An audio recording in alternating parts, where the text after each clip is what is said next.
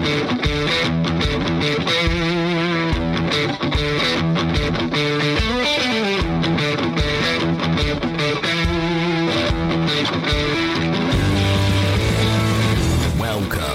to the Fantasy Footballers DFS Podcast with your hosts, Kyle Borgononi and Matthew Betts.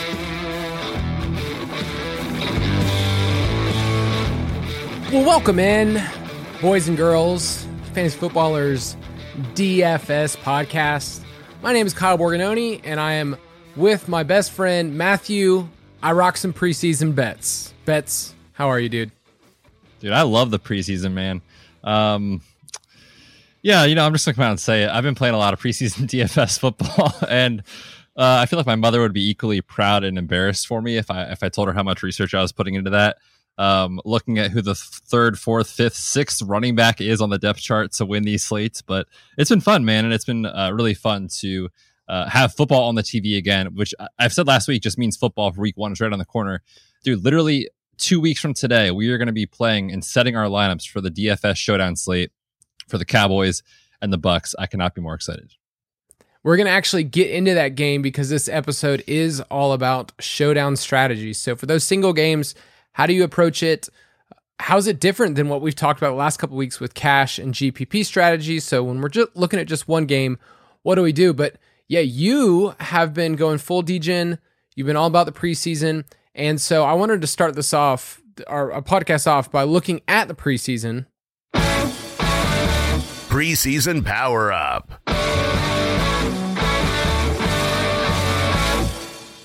You, my friend, have powered up. And this isn't to toot your own horn, but it is kind of getting into what we're talking about today. So I thought this quick question could be about preseason. And a lot of people are interested. Maybe you've thrown a couple of bucks and it's just gone nowhere. But I'm going to open this up a little bit to bets. That drop, preseason power up, is for a lot of Foot Clan members their favorite drop. We didn't get to use it last year because of COVID. So yes, it is Powerline. It is from Goofy Movie, and it is Mike eerily similarly doing it, but because it's his favorite. So preseason power up bets. Share some recent success you've had with preseason. And once again, this isn't to say we've mastered it, but I do want to celebrate your wins because I told Betts, like, you should tell people about this because it was a win, and I think our listeners can learn something from it.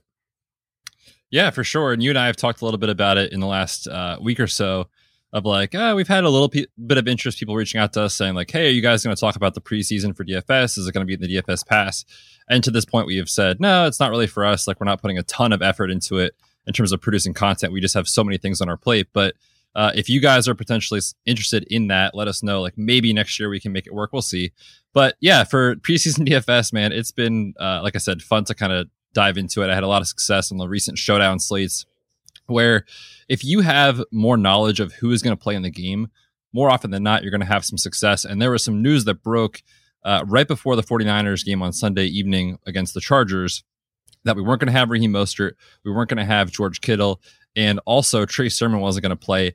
And in the contest that I was in, I just made a ton of late swaps onto like Wayne Gallman and the backup running backs, the undrafted free agent from last year that they have on the roster, and Trey Lance, like all these guys. It was just like, hey, who do you know is going to play and who's going to put up points? And it worked out for me. I had a ton of lineups that I was playing against that had George Kittle, some Raheem Mostert, some Trey Sermon. So if you follow the news and you work hard to kind of grind these showdown slates, you can have a lot of success. And I think that we can take that into this episode and talk about that when we get into showdown previews, which are going to be in the DFS pass a lot this year. So I'm very excited about the recent success. Again, I don't like to like come on here and talk about, look at us, we're doing so great. But I think it does let people know that like, hey, we're in this with you guys. And if you put in the work, you can win too. So hopefully you guys are all on the same track as us this year. I'm very excited for what's ahead. It's a lot of the same principles too. And I think that's what we want to pull out from this, the same process. So you, one of those was a single entry, and specifically you were playing that slate and you played that San Francisco Chargers game, right? Is that the one that you mostly played? Yep. And part of that was getting information late. That's what you need in preseason. But in terms of the field size, it wasn't huge. And that's what's so fun about preseason, because not everyone's into it. And I totally understand. Like, I have not watched much preseason at all, and this is my job, but there's not a ton. And so for you just really wanted to root for fourth string guys. Like that's what you wanted to tie up your evening with. Hey, everyone's rooting for that's someone's son out there, man. Someone else, me and this random dude's mom are the only two cheering for the TV right now for this guy to perform. But yes, and to be honest with you, when you do watch preseason, like if you play in any dynasty leagues, it does kind of open your eyes. Yeah, you see these guys kind of pop up as like waiver wire ads that are like super deep, or they're like, you know, those guys you took like a 4th round rookie pick or a 3rd round rookie pick on that you want to see how they perform. So I tune into the preseason a little bit more. That's just me. I'm just a football degen, so you guys know that by now. I love that, though, about Dynasty. I've gotten Tony Jones Jr., who Sean Payton says right now is his number 2 back. We'll see where that actually is. Not so good for anybody drafted Latavius Murray. I know bets in best ball. You were I'm all up to about my eyeballs and exposure of Latavius Murray. Latavius Murray, just so you know, it used to autocorrect on phones as laxatives. So now just my phone's used to it. My phone's used to a lot of NFL names that are just that's how it works. But that's an all-timer right there for autocorrect. I know, and it's pretty great. But yes, if you're interested in more preseason content, that is something that, you know, if there's enough people and it's worth it, we'll be able to do it. It's the same thing for Showdown. This episode might be a little niche for people, but every Thursday, I feel like you get to jump in on one island game and the whole fantasy community gets to be a part of it. So I love Thursday night games. I mean, you could do the same for Sunday night or Monday night, but Thursday night is what you and I focus on and what you get to write in the DFS pass. So any plugs you want to give for Thursday night previews, and we'll get into strategy in a second, but any plugs real quick for DFS pass? Yeah, that's the game that I write up each week in the DFS pass is the Thursday Night Football preview. What I try to do is take an approach, and we're going to talk about the strategy associated with why I take this approach of telling yourself which game scripts could go which way, and here's how to play it. And we'll talk about why you do that. But yeah, it's an article that I really like writing. Kyle, a little peek behind the scenes here. Like you and I talked about this year, like, do we find a lot of value? Our listeners don't really play a ton of Showdown. Like, should we even take it out? And I said, no, we are doing this article in the DFS pass because if we are going to consider ourselves as one of the top DFS podcasts, we should have that product for people. So you guys can find that there. I'll put my effort into it to hopefully win you guys some money this year with the picks in there. But yeah, check it out in the DFS pass, part of the weekly lineup. Yes, it's a struggle for us behind the scenes to figure out what content is most valuable. And just in general in the fantasy football space, you could write about anything. You really could. You can spin your wheels saying, I want to talk about IDP, Superflex, Dynasty contract leagues. And, you know, there's a place for that. But the problem is that I do know a league that's a contract league like that. I think they're not Superflex, but they're into it and they love it. And I bet it's super fun with your friends. It's just really hard to produce a ton of content that's just focused on that. So for us in DFS specifically, we said, hey, we have to make sure we have Showdown strategy a part of that process. So that's what this episode is, kind of a peek into our process, peek into what it looks like. If you want more content like that, you can still get the Ultimate Draft Kit Plus, still the lowest it's going to be. So in just a hot second, you can buy the DFS pass on its own, but why not just get the entire deal? It includes the Dynasty Pass, which is updated all the time, and the UDK, which comes with the app, comes with the Draft Analyzer and the UDK Plus. So we think it is pretty sweet. So let's get into some Showdown strategy. Steaming hot fantasy tip. Woo! What a drop. It is an old drop that, man, I want to say 2016, 17, last time it was used on the Footballers. If you're just listening to us for the first time, one of my favorite parts of getting to be editor for the Footballers is just diving through really old records, really old show docs, you know, just grab a glass of wine. That's what I get to do on the weekends. And I get to find some old segments. So I get to pull them out here because they are just in a dusty archive of files. And so, yeah, steaming hot fantasy tip used to be one of our segments. Should we bring it back? Just for the drop alone, I feel like we have to. Yeah, I'm not exactly sure. I need to go back through and see, like, what were we thinking? What was the exact point for a 5-second drop that said that? But, oh well, let's talk about Showdown strategy. Showdown, we're talking about one game. We're not talking about the primetime slate, which is also a really fun slate if you do Sunday and Monday, but we're talking more about island games. One game on its own, And to quote our friend Marshall Mathers, you only get one shot, Betts. So you know what you have to do. You can't miss your chance. This opportunity comes once in a lifetime. I was waiting for you just to go right for it, but you paused for a sec. Oh man, that was miserable. Yeah, one shot. This is one game. So when you play a single entry, you literally are taking one shot at how you think the game is going to go and building a lineup around that. And we'll talk about how you differentiate that in terms of what's optimal, which is maybe less optimal, what the field is doing. All that stuff is coming in the next few minutes. So go back to last week when we talked about GPPs and game theory. And I just want to refresh people. This is a game. We are playing a game. It's not just who do I like on the football field. You know, we're playing against a bunch of people. And the craziest part about Showdown is a lot of lineups are going to look the exact same because the pool is so much smaller. So how do you get different? How do you approach it in cash? We're going to talk about that. But for game theory, if we're playing this game, we need to weigh the cost benefits. Like, what's the opportunity cost of not rostering the quarterback? So, you know, the quarterbacks are probably going to score the most points. They cost the most. But what happens if you just said, I'm not even going to put a quarterback in my lineup for Showdown? Like, there's a huge cost there because we know a lot of the points are going to flow from that. But also, how do you perceive other players playing in the game? And it's so crowded. Like, people are thinking the same thing you are because, you know, there's 10 guys that could probably be the captain that week. And we'll talk about that more. But for us, we play on DraftKings the most. DraftKings this year will be a title sponsor of our show. So if we do give analysis or we give some of these salaries today, it's going to be more DraftKings focused. But specifically with this one, how do people need to approach a single game in terms of volatility? Yeah, I've said this a lot on our show, I feel like over the last month as we've gone through this strategy series, that football in and of itself is one of the most high variance sports that exist. If it was easy just to say this is how it's going to go every week, we would all just be filthy rich playing DFS. Clearly, that's not how it goes. We get things wrong all the time. That's because football is a fluky, weird sport. So I've been vocal that I'm more of a cash game player when we talk about how to build a lineup on a main slate. The opposite is true for me in Showdown, and it's because I want to embrace that volatility that exists in football when we talk about an entire season. Not a week, one game. We are trying to predict how one game is going to go, and that is extremely difficult to do. So I embrace that volatility. You'll find me playing more multi-entries in this type of format, whereas previously I like a lot of single entries in the main slate.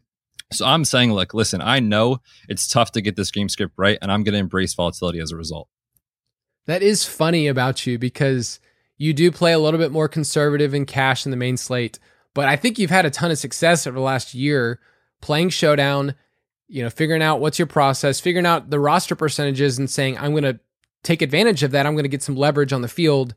I'm not just going to play the quarterback every single time. So we'll talk about that in just a second when it comes to who do you play as your captain? How do you construct a lineup? But man, if anything, we need to understand that in a one game sample size, anything could happen. Like Davante Adams last year, you pretty much could play him every single week and he was going to hit. Like he was unreal in terms of per game basis. But every single wide receiver, including Davante Adams, had a week where they were outside of the top 50, like completely sunk your lineup. You did not want to play them.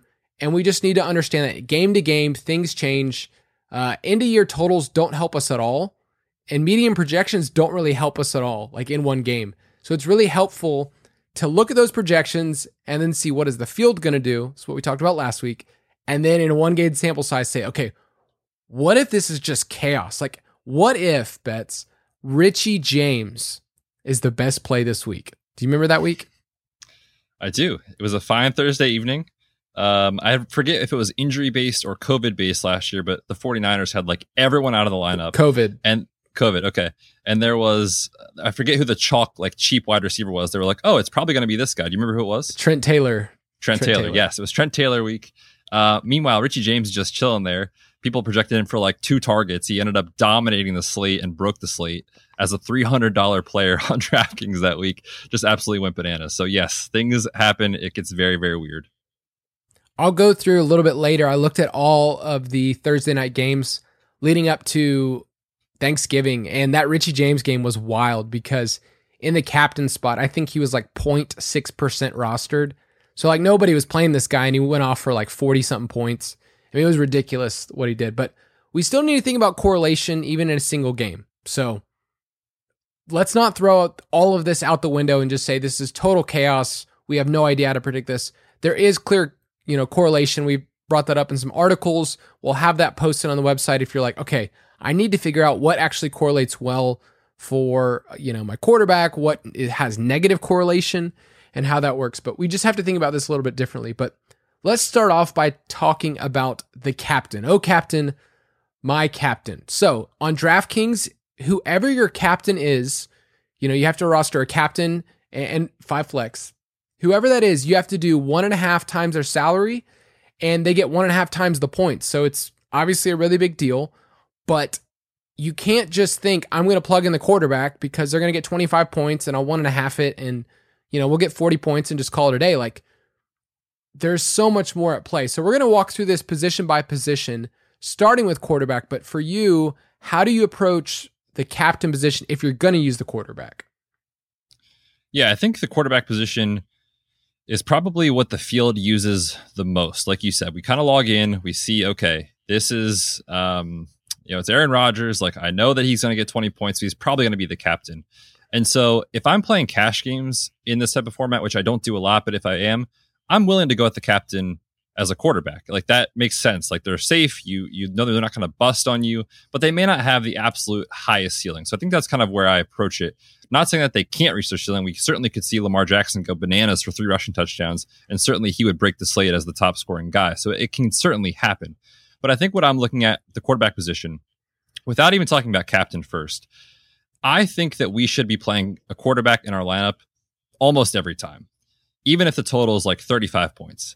The reason is I went back and looked at the data over the last couple of seasons, the last 2 years, and almost 90% of the winning lineups rostered at least one quarterback in the lineup somewhere. Doesn't necessarily mean they were the captain, but they were in the lineup. So I think that we should at least say, okay, I'm setting a lineup. I'm going to choose a captain or choose a quarterback, and put them in my lineup somewhere. The other thing to consider is looking at game script. And we talked about this a lot over the last couple of episodes. And I want to point people back to our buddy Matt DeSorbo's article about if we're good at projecting game script. And the truth is we're not. However, we know that the favored quarterback in terms of looking at Vegas lines. So let's say, we're going to talk about it here. The Bucs are favored by a touchdown against the Cowboys. Okay. The favored quarterback we know generally puts up more fantasy points than the underdog quarterback, so to speak. So I think if you're going to play the captain quarterback, you should probably be looking more towards the favored team rather than not. No, this is how it works. This is how it works with, projections and lines and stuff. So you're saying let's have a quarterback in a roster, but it doesn't always have to be a captain. You want to make sure you have it in the flex. You can kind of outthink yourself, galaxy brain it, whatever you want to call it, and say, I'm going to roster 2 defenses. We'll get to that in a second, but like, I'm pretty much going to fade defenses most of the time. Like it's just not going to work. But with quarterback, we love guys that have rushing upside because they can get crazy bonuses. But just know, quarterback captain is going to be super popular. So for me, when I play GPPs, there's no chance I'm putting a quarterback in the captain spot. Like I'm just not going to do it, especially on single entries because I want to get so different. I understand that it's going to lose sometimes, but I just want to get so different. So I'll probably put a quarterback in my flex, but I will definitely fade. And when we preview the Dallas Tampa Bay game, I'll give you a couple builds that I've found so far, just, a couple weeks out that I've said, okay, I'm picking a quarterback, but I'm going to get a little different here. So that's it for quarterback. But what about running back? Yeah, the running back is the RB1, I should say rather, is tied with the quarterback for the most opt-in captain over the last 2 seasons. This is really important to take home. When the game total was below 38 points, I found, looking at Fantasy Labs data. So maybe I should have made that sample size a little higher, like maybe 41, 42, something to see what the data shook out to. But the bottom line is that we want to potentially be playing more running backs as the captain when the game total is low. And the reason for that is like, okay, quarterbacks, we know generally we can pencil them for like 20 plus or minus 5 points every single week for the most part. Running backs, like if they're going to beat the quarterback as the captain, they have to have a path to that. And we know that running backs will perform when their team is favored, when it's kind of that slower, grinded out type of game.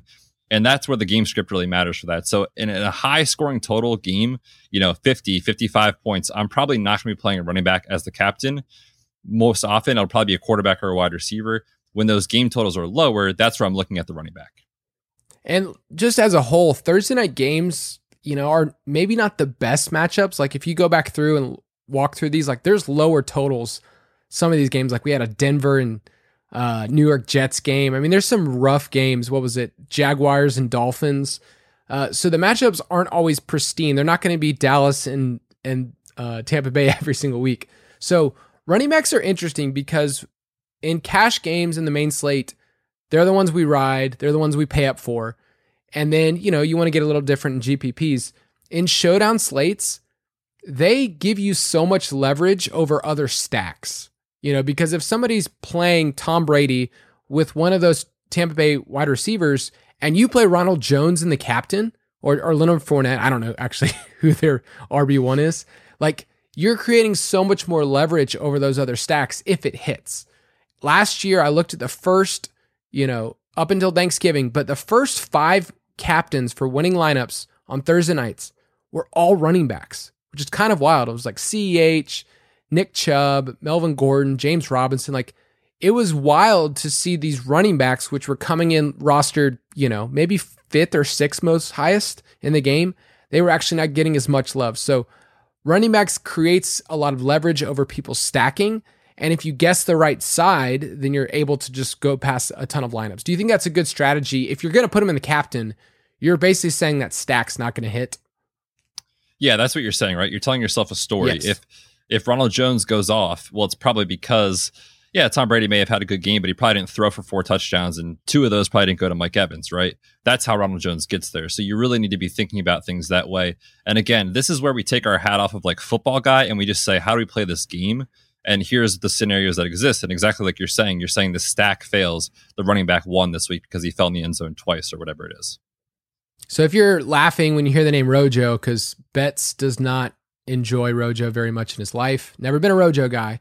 Week 5 last year, if you remember correctly, the Buccaneers, the Super Bowl champion Buccaneers, lost to Nick Foles and the Bears on Thursday night.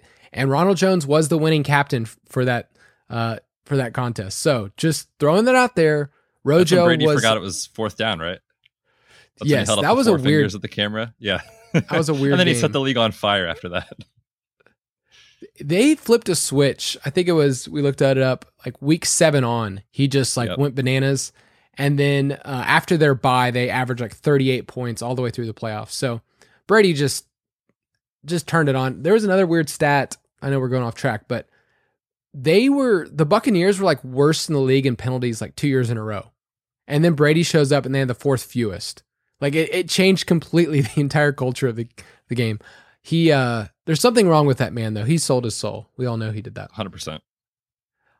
All right, let's go to wide receiver. So in showdown games, how do you approach the wide receiver position?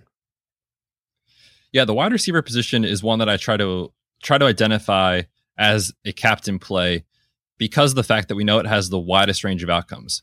You could whiff on this wide receiver more times than not, but when it pays out, it is a sweet feeling. Like you're looking for wide receivers who have this massive outcome, right? Like we want the guy that can go 150 and 3 touchdowns. Like we want, if you played preseason this past week, Marquez Callaway, we want that type of performance from the Saints in our lineup. We want to have that huge ceiling where they can beat the quarterback. And if I'm playing a wide receiver in the captain spot, I want to have that quarterback. This is where the stack makes sense. So if you're playing, let's say Mike Evans in 2 weeks on Thursday night, put Tom Brady in your flex. That makes sense. That's how he gets there from those touchdown receptions. So if you're going to go with a captain wide receiver, that's what I'm doing. I'm also very, very willing to really look at the wide receiver 2 in the captain spot. And the reason for that is that the roster percentage is going to go very heavily towards the wide receiver 1. It makes sense, right? You think about it. They're getting more targets. They're the guy that can dominate the target share and really put up those big weeks. But again, in a 1-game sample, like let's look at the Jaguars, for example, because we brought this up last week. If everyone assumes it's DJ Chark week, what if it's Marv Jones week? What if it's Laviska Shenault week? Like those kind of things can happen, especially in a 1-game sample. So I'm very willing to look at wide receiver at captain. I'm also very willing to go against the grain a little bit and say, what if it's the wide receiver 2 or 3 this week and pair that guy with a quarterback? It should always be Marv Jones week. We know that by now. It's never not Marv Jones week. Come on. If we've learned any lesson, it's Marv Jones week. But with wide receivers, they're getting 6 points when they get that touchdown. So there is a little bit of a gap. I know it's not much from the quarterback. And if they get that 100-yard bonus, like you can have the quarterback get 230 yards and Mike Evans gets 100 of those and you're getting bonuses. So yeah, wide receivers give you a chance to just, really create some distance. And I do like that call with wide receiver too. We talked about how the correlation isn't that different in terms of a quarterback and it's wide receiver 1, which is 0.55, and it's wide receiver 2, which is 0.52 over the last 7 years. So that's just telling me that I'm going to more often than not just say this week, my captain's going to be, whoever the wide receiver 2 is. So if it's Godwin, Antonio Brown, whoever it is, like I'm going to mostly go with whatever I see in the projections as a wide receiver 2. And maybe that only hits twice during the entire year, but that's all I'm really asking for in these tournaments because so many lineups are going to look the exact same. So you need to look a little different. And let's go through these last 3 positions because honestly, they're not very encouraging for showdown slates. So we've talked about tight ends. You just came out with an article about how to attack the tight end position DFS, but in showdown slates, it's pretty different. So let's do tight ends and then you can just hit defense and kicker too real quick. This is gross. This is really gross. Yeah, over the last 2 years, the optimal captain selection was a tight end 3.5% of the time. So I'll take the L. I'm almost never going to play a tight end in the captain unless it's a Darren Waller or Travis Kelce, which honestly, they're a wide receiver, so they don't really count. But yeah, when we're talking about like, oh, this is the week to get different with Evan Ingram, maybe, but probably not. And I don't want that type of sweat on a Thursday. I'd rather enjoy myself. So yeah, that's not an optimal move. Doesn't mean you can't play him as a flex, but as a captain, we just know their ceiling is so limited, right? They can't hardly ever beat a quarterback. Ever beat the wide receiver 1. It just doesn't happen very often. So I'm not looking at the tight ends. And then in defense and kicker, like we can keep it very short and sweet. Very, very, very, very rarely are they the optimal captain. And I mean, very rarely. Like you are galaxy braining yourself into this wild scenario where it's a good play. Now, I will say, I always set rules in my lineups when I'm setting a showdown slate lineup. I do not want more than 2 kickers or defenses from either team. And it's for that reason. Like they just don't have the ceiling to get there as the optimal play. Like how often is 4 points from a kicker going to beat a wide receiver 2 who only needs to catch 2 passes for 20 yards to equal their score, right? Like it's just so hard to reach that. So in lower scoring games, kickers and defenses are fine. They seem to be more optimal in those situations, but I'm almost never playing them as a captain. I was looking at those Thursday night games, like I mentioned, and for defense, it was like the Dolphins were on there for week 3, and then you had to go all the way to week 13 to find another defense in the winning lineup. So yeah, I'm just going to fade defense as well, and I'm going to let the field hope for those touchdowns, and you probably will. Like there will be weeks where the defense, scores 20 points, but you're not going to be able to predict it. So I'd rather just, like you said, take the L. And then with kicker, it is fun for me. I love a good kicker, and I get to root for them and play them in DFS. But more often than not, they will not be in my lineup at all. I might use them in an optimizer just to get a little different, but definitely not in the captain spot. It just doesn't work that way. So before we get into the next part, talking about game script, I wanted to give you a little bit of data about captains and what the average salary was leading up to Thanksgiving last year. And the reason why I choose that is because Thanksgiving is its own slate on Thursday night, and then we actually had a couple of other COVID that canceled Thursday night games. So I'm just going to use the data leading up to that last year. And in the first 13 weeks of Thursday night game, the average salary for a captain was only $11,000. And we'll get to this in a second, but like Tom Brady, Dak Prescott as captains are like 15 and 16,000. Ezekiel Elliott is 14,400. Mike Evans, 13,800. So the average salary last year was actually pretty contrarian on Thursday nights. The first 5 captains were all running backs, like I mentioned. And here's the part that really stood out to me.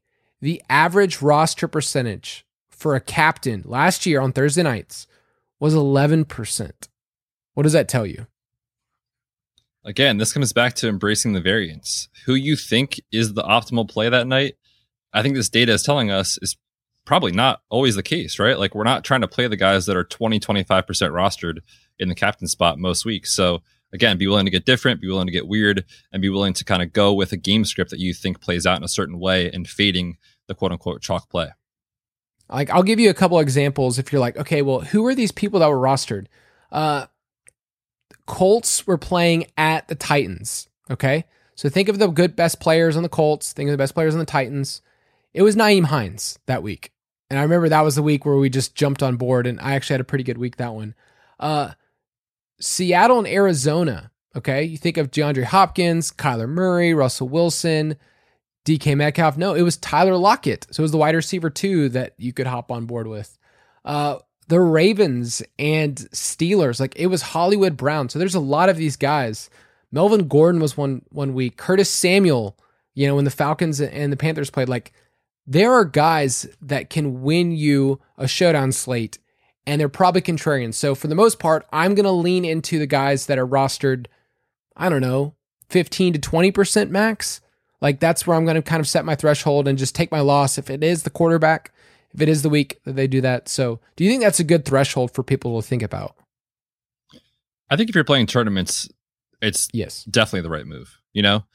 Again, I don't play a lot of cash for this. It's just hard to get it right. So we should be telling ourselves that the general fantasy football space is way too overconfident in being able to project what is going to happen for 3 hours on one Thursday night. We have a rough idea, but who knows, right? And that's what we're trying to embrace with this. So I think that's a great strategy. And again, you may lose 4, 5, 6 Thursday nights in a row, but when you pay off in a huge way and you win a tournament, it makes up for it right away. And then all of a sudden your entire season of Showdown is made for you. So yeah, that's what I'm taking this year. And I'll gladly take, 12 losses to make up for 2 wins. It will definitely pay off.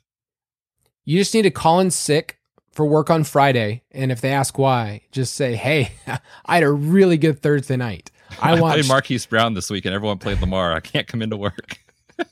It really is going to be something like that. Like I played the backup tight end for the Texans and I had a day. Do not do that, anyone. Ever do that. There's no way the Texans are on a Thursday night, right? Please. They're probably every Thursday night game this year. Jeez. Which is going to be really fun for me to write up in the DFS pass. That is true. If you want to get some great hangs, some good bathroom reading, Texans Thursday night. So that's mentioned game scripts and how we're not very good at predicting it. However, we can't ignore it and just assume there's no rhyme or reason. So we're going to talk about pace of play and game script, looking at one game at a time. Before, we've talked about the main slate and you're looking at 12, 13 games and you're having to pick, and pull from a bunch of different lineups, a bunch of different teams. We're looking at one game. And I write the pace of play article every single week. And just to give you just a picture, we care about how many plays can we get into the game. Like for a game to go off on the main slate, we're like, can I get 60, 70 plays in a game? I mean, that'd be wild. For every 5 seconds difference in terms of per play, that's 15 more plays, per game. So that's what we really care about when we think about what teams are matched up. So like you could think about the Packers last year. All right. What do we know about the Packers offense last year in 2020? They were slow, man. Slow but efficient. They were a wild group because you would have looked at their pace and said like, okay, they must like be really slow. Like, why were they slow? Because they were scoring so fast, actually. And so they would slow it down the rest of the time. So pace of play metrics are kind of misleading. You may look at them and just say they're slow, they're bad, they're fast, they're good. A lot of teams play fast like the Bengals because they're so bad and they're so, inefficient. And you had teams like the Steelers that like had the most third downs in the league, but it's because they were just throwing the whole time. They couldn't convert, a lot of runs. So there's nuance to pace of play, but we can't ignore the lines. We use the lines from DraftKings Sportsbook, hashtag they are going to be a sponsor. So the lines that we get from there, I think are really helpful and give us a starting place. But what did you find in terms of lines per game and what we can look at? Yeah, I think that is probably the most important takeaway from this section is the line. Like being able to say, okay, we know Vegas gets things right most often, so let's put maybe more of the favored team in our lineup than the underdog, especially if it's like a big spread, right? we want those guys that are projected to score more touchdowns because that's what wins in fantasy. And I want to give credit here to Cody Main, who writes for Establish the Run. He does a ton of research on showdown data. And I went back and I looked at his article, which is on their website. You can check that out. He found that about 60% of the field used a player from the favored team as the captain position. That's what the field did, right? So we're saying, like, all right, 60%, that's pretty good. We should be doing that. No, 75% of the top 1% finishers are doing that. You need to be doing that way more often than not. Like, that is how you win in showdown. You pick the favored team, identify who is it going to be this week. Is it the quarterback, the running back, the wide receiver? Doesn't matter. You want the favored team's captain. That's what I'm doing in almost every single showdown slate, because that seems to be what wins, right? We say this all the time. Don't mess with Vegas. Like, they get it right, and there's a reason they get it right. So that is a huge take home from this, and I'm certainly going to be employing that strategy this year. That's one of those pieces of information that I need to hold on to. We have a list that we started in a doc that's just like, okay, what do I need to remember? Everything we've talked about. You and I have been back on the pod since March, when we started talking about NFL draft props and going through Trey Lance and Justin Fields season. Like, that was fun. This is one of those points that I'm like, I need to remember this, or I'm going to be a dummy when it comes to building my lineup. So what you're telling me, you're explaining this to me like I'm 5. Okay. Like, that's what I need here. What I'm hearing you say is I need to pick someone from the favorite as my captain because the field is not doing it enough. Exactly.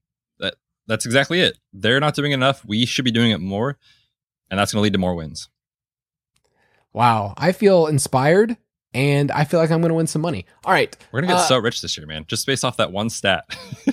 That's the one I'm going to have tattooed right here. And Cody Main, your article.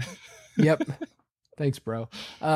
So when we're looking at these lines from DraftKings and we see a total that's, 50, I mentioned this a couple weeks ago, like the 50 is usually the magic number that we hold on to. But if we're at like 49 or 50, should we approach that a little differently than some of these lower scoring games in terms of showdown construction? I think we absolutely should be. Again, the research that I was looking at, I wish I would have kind of changed the lines a little bit, but I was looking at like 49 plus and 40 and below. So really high scoring environments and those that we just look at and we're like, ugh, that doesn't look too fun. In those high flying scoring environments that we love for fantasy, the average top 3 scorers on a slate was the quarterback, which is not a surprise. He's the number 1, so quarterback. And then the running back 1 and the wide receiver 1 were tied. So again, that kind of gives credence to like, it's not going to be a kicker. It's not going to be defense. It's definitely not going to be a tight end unless it's Travis Kelce or Darren Waller or George Kittle.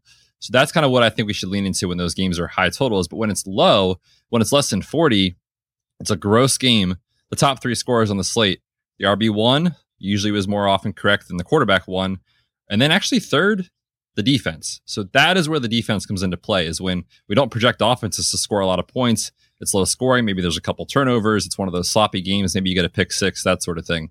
So in low scoring games, I'm more willing to go with defense in my lineup somewhere. But in those high scoring games, like quarterback, running back, wide receiver should dominate your lineups. And if you're trying to decide between running back and wide receiver and you are playing in tournament, just go with the lower one. Just roll the dice. You want to create leverage. You want to be different than everyone else. We don't have our projections for single games, or else there would just be so much more we'd have to pour into every single week. We'll obviously have them for the main slate in terms of roster percentages, but with single games, there's some pretty safe rules. Like, that both quarterbacks are going to carry by far the highest roster percentage. So it's not super complicated from there. But I would say the running back, whoever the lower running back is between the teams, like that's how you get a ton of leverage. But if they're on the favorite, that's where you want to make sure that they're the captain. So that's the main part I want to say there. And then the last thing I want to talk about is just to be willing. All right. To be willing to just embrace the weird. Like, let's get weird on a Thursday night and see what happens. So when it comes to pass catchers, we mentioned earlier the wide receiver too. Going with the other guy, like, obviously we like certain players more. Like, I'm going to play DeAndre Hopkins because he's just better at football than Christian Kirk.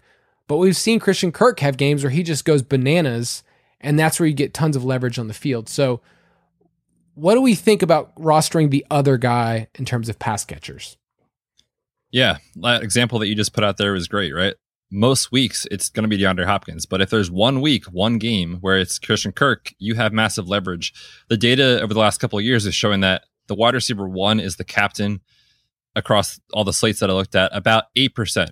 So you're looking at, it's not a bad play by any means. Like that's still a good, leverage on the quarterback. But the wide receiver 2 is about half that at 4%. And we know, like we said, the correlation between the quarterback and the wide receiver 1 and the quarterback and the wide receiver 2, they're pretty similar. They're pretty close. So if there's a path to that wide receiver 2 having a great game, you're going to have a ton of leverage on the field. So that's a big takeaway. I used this strategy last year on the Monday Night Football game with Mike Williams. Now, granted, this situation only played out the way it did potentially because Keenan Allen got hurt in that game and left early. But I remember Mike Williams was like 2% rostered and Keenan was like up in the 20s, where you could tell yourself any scenario where Mike Williams catches 2 touchdowns from Justin Herbert and he's the guy, and Keenan Allen is the popular play but doesn't get there. So I think, again, we should just be willing to use that as leverage on the field, that sometimes the wide receiver 2 is going to be the correct play. Mike Williams is like the correct play like twice a year, every year, no matter what. He's the wrong play. You never see it coming. I've always wanted him to be a thing. Always. And he was a my guy for me one year. Don't tell people that. Hey, it was the year he caught 10 touchdowns. Okay, so then definitely a victory lap then. That's one of my best my guys have been Mike Williams and then Mark Andrews breakout. And then I've had some other rough. Well, Curtis Samuel was okay last year, I guess. Oh, well, you seem to have a good hit rate. Who do you got this year? This year, I have George Kittle because all right. I basically need George Kittle to basically be the tight end 1 for me to really feel good about it. I mean, it's not that big of a deal for him to be tight end 3. Right. And you have Terry McLaurin again. I'm not wavering off of Terry, man. He performed well last year despite bad quarterback play. He was hurt with 2 high ankle sprains. Now he gets the bearded wonder coming in to sling it all across the field. Terry's going to smash this year. Fitzpatrick scares me. He terrifies me. The guy's going to play 7 games. Even it's in the range of outcomes. That's probably better than what he got last year with the quarterback play from Haskins and Kyle Allen. That's probably true. So we talked about being willing to go with the other guy. Another thing we need to be willing is changing our opinion as injury reports out. I won't say anything because this isn't my area of expertise. So what do you mean by that? Injuries and injury reports. Yeah, I think it's a lot easier to have information come through as the week goes on for a main slate. Like, okay, we saw this guy didn't practice on Wednesday. Oh, he's back on Thursday. We're good. Like, you can kind of adapt very quickly to what's happening. Whereas on Showdown, like, because it's on a Thursday, these guys had just played on a Sunday. So like Monday reports are not a real thing. Like, they don't actually practice. The teams just do walkthrough. So they project what a player would potentially do if they were going to practice. So they have no idea. They just list something because the NFL makes them. Then on Tuesday, they have their quote unquote full practice. And really it's just like walkthrough and drills. Like, they're not actually having a full practice as they would for a Sunday because the week is so short. And then Wednesday, it's like nothing. So we generally don't have a great idea as to how healthy these guys are going into Thursday night until Thursday afternoon. And if you are putting in the work to kind of understand, oh, this guy is going to be on a snap count, or that guy maybe is less than 100%. He just had a hamstring injury on Sunday. You're going to be able to create leverage on the field who is kind of sleeping and just playing the guys that they know because that's who won last week. Like, I think this is where injury is really important, again, because you're looking for any opportunity. You're looking for a situation where, okay, man, Keenan Allen, he might not play on the Thursday night. I know he told us to start him in the fantasy playoffs when he yelled it at the TV and just ruined Mike's life and my life. But you need to know those things, right? Like, that opened up a huge opportunity for other pass catchers for the Chargers. So I think we need to be willing to adapt all the way up until lock, until we get information.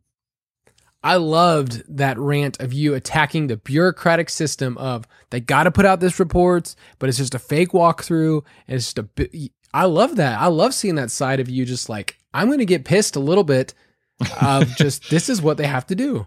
You know why? Because it bothers me so much because people will say, hey, Betts, I saw so-and-so was limited on Tuesday. I'm like, don't worry about that. Like, and I have to answer all those questions all year. Yeah, Betts, can you tell me every single person how their body's exactly feeling and exactly what I should do for my lineup for every single? That's what I'm here for. That is a wild thing. Like, no one's asking me injury questions, which is awesome. Like, I don't want those. But we do have to change. Please don't. So we got to be willing to change our opinion. We also got to be willing for this to leave money on the table. We were very clear. Don't do that on the main slate. Stay within $500 of the $50,000 max. But leaving money on the table helps you get different. And, with a pretty small player pool, you got to do that. So make sure you leave some salary on the table. And let's go with this final one. Be willing to vary your roster construction. I'll let you take that one. Yeah, what I mean by that is basically just, how many players from each team are you going to play? The field does this at a massive amount when they just do 3 and 3 because they kind of want to have some equal exposure to both offenses, right? I'll take the quarterback from each team and 2 pass catchers, and there we go.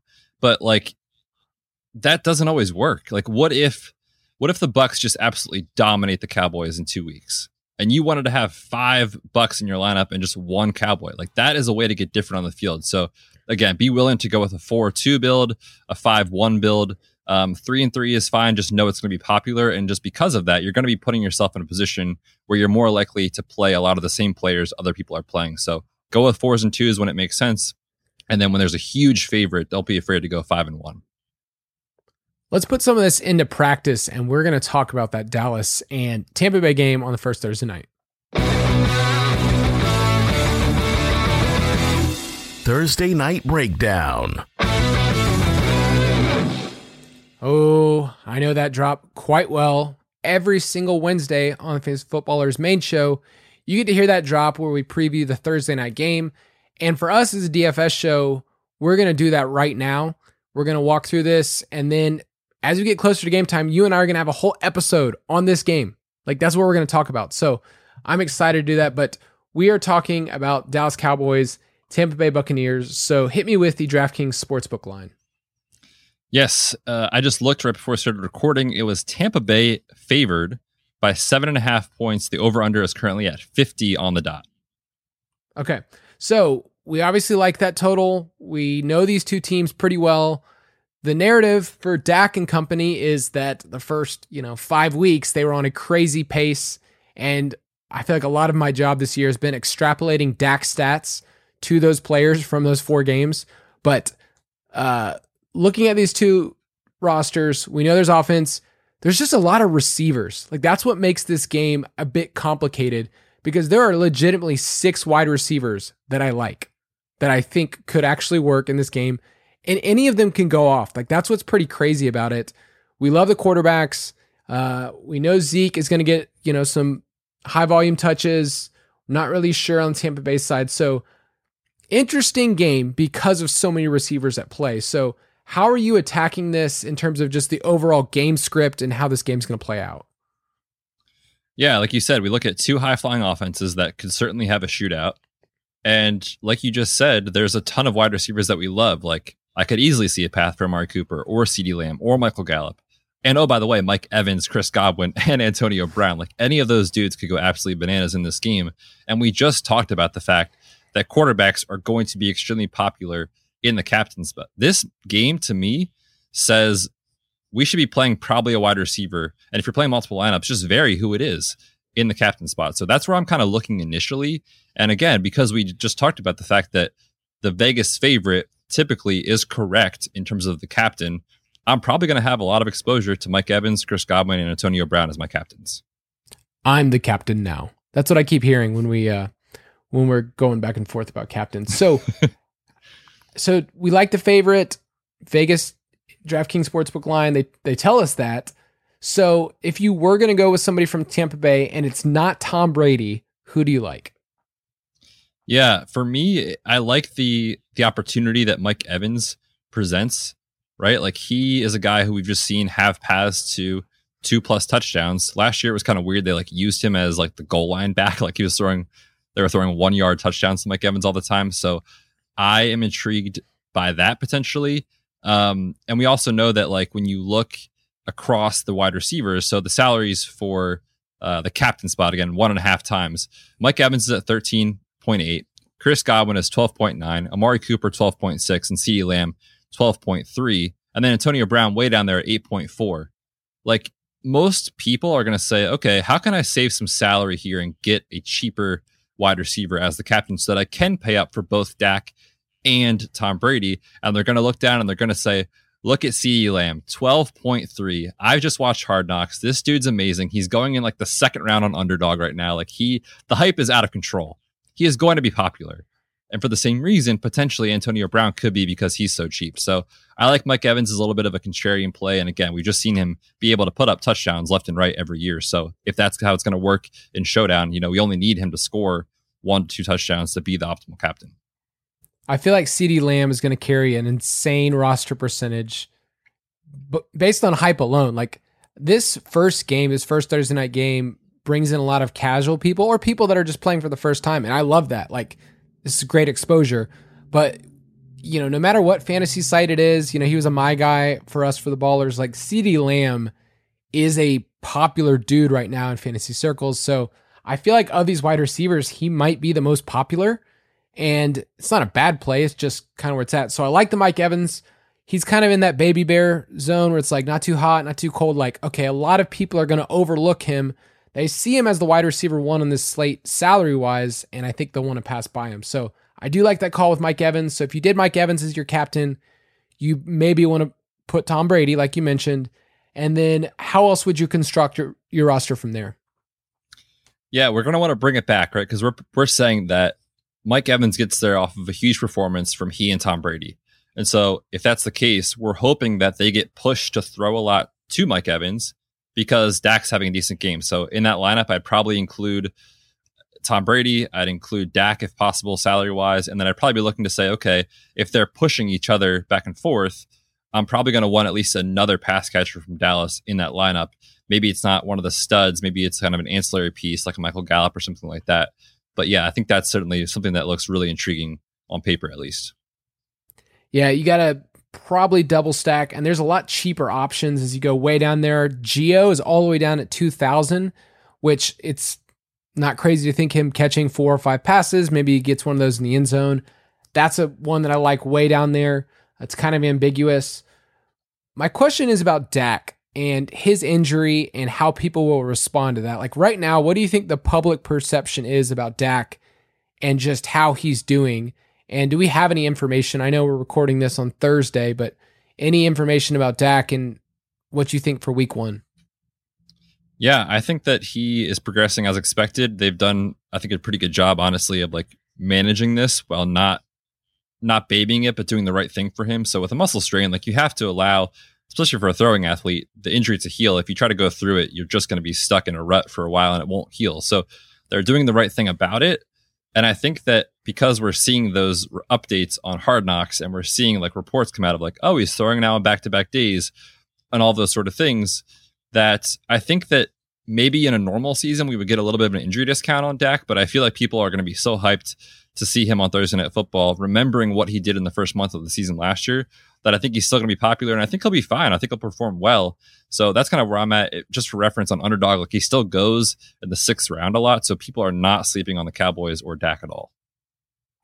I'm going to give you 2 builds that I've done using our optimizer, and you can kind of pick it apart. But I just looked at this slate and through what we talked about, basically said, okay, quarterbacks are clearly going to be the most popular captains.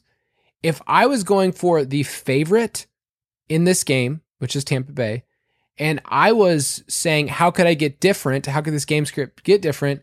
Then you want to go in the running game. So whether that's Leonard Fournette or Ronald Jones, and I know Ronald Jones is still a joke, but last year, like, there were moments where this guy was the dude.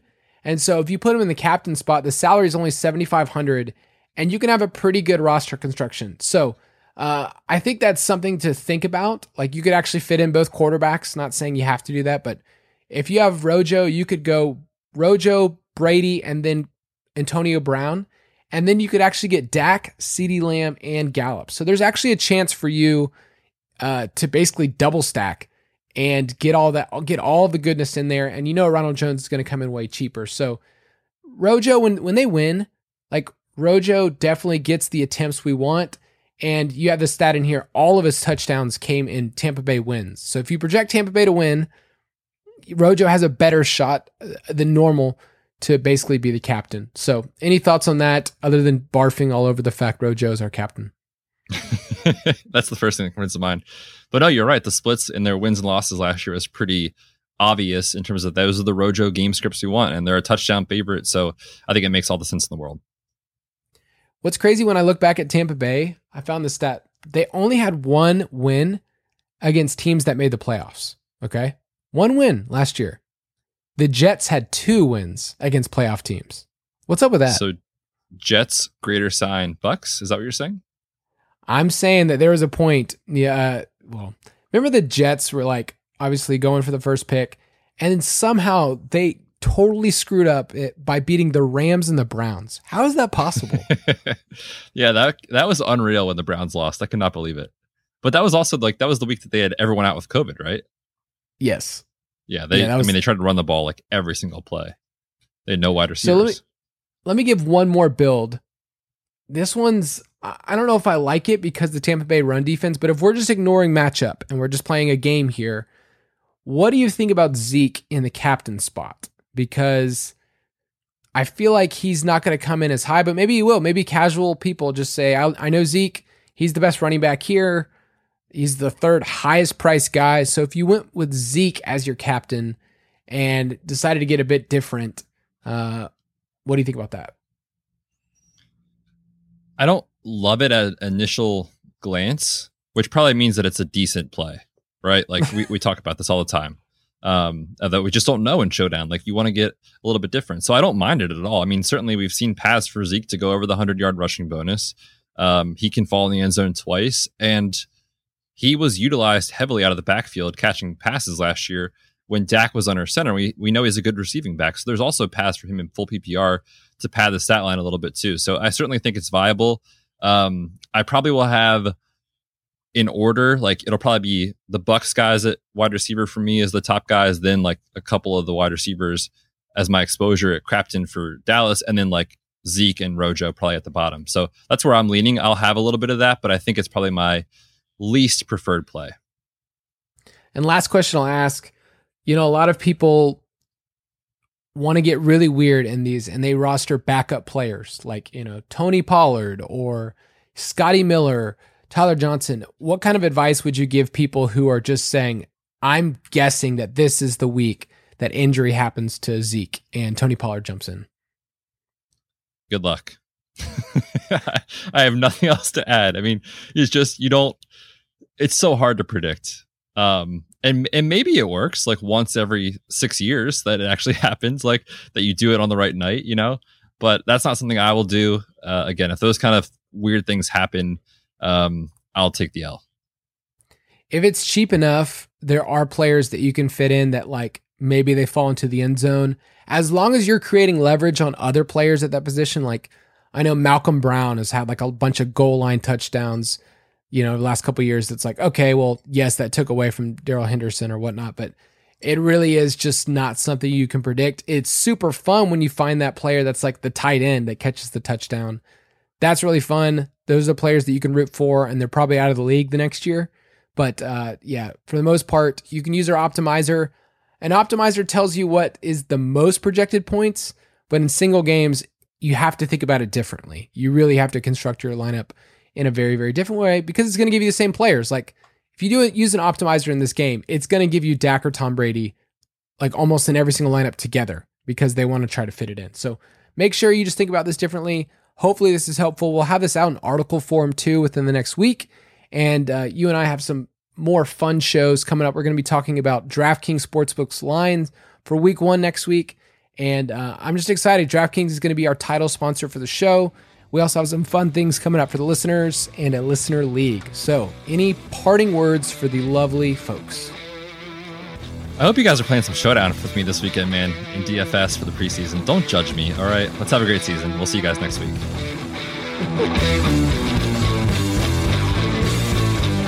Thank you for listening to another edition of the Fantasy Footballers DFS podcast. Don't forget to visit us on the web at www.thefantasyfootballers.com.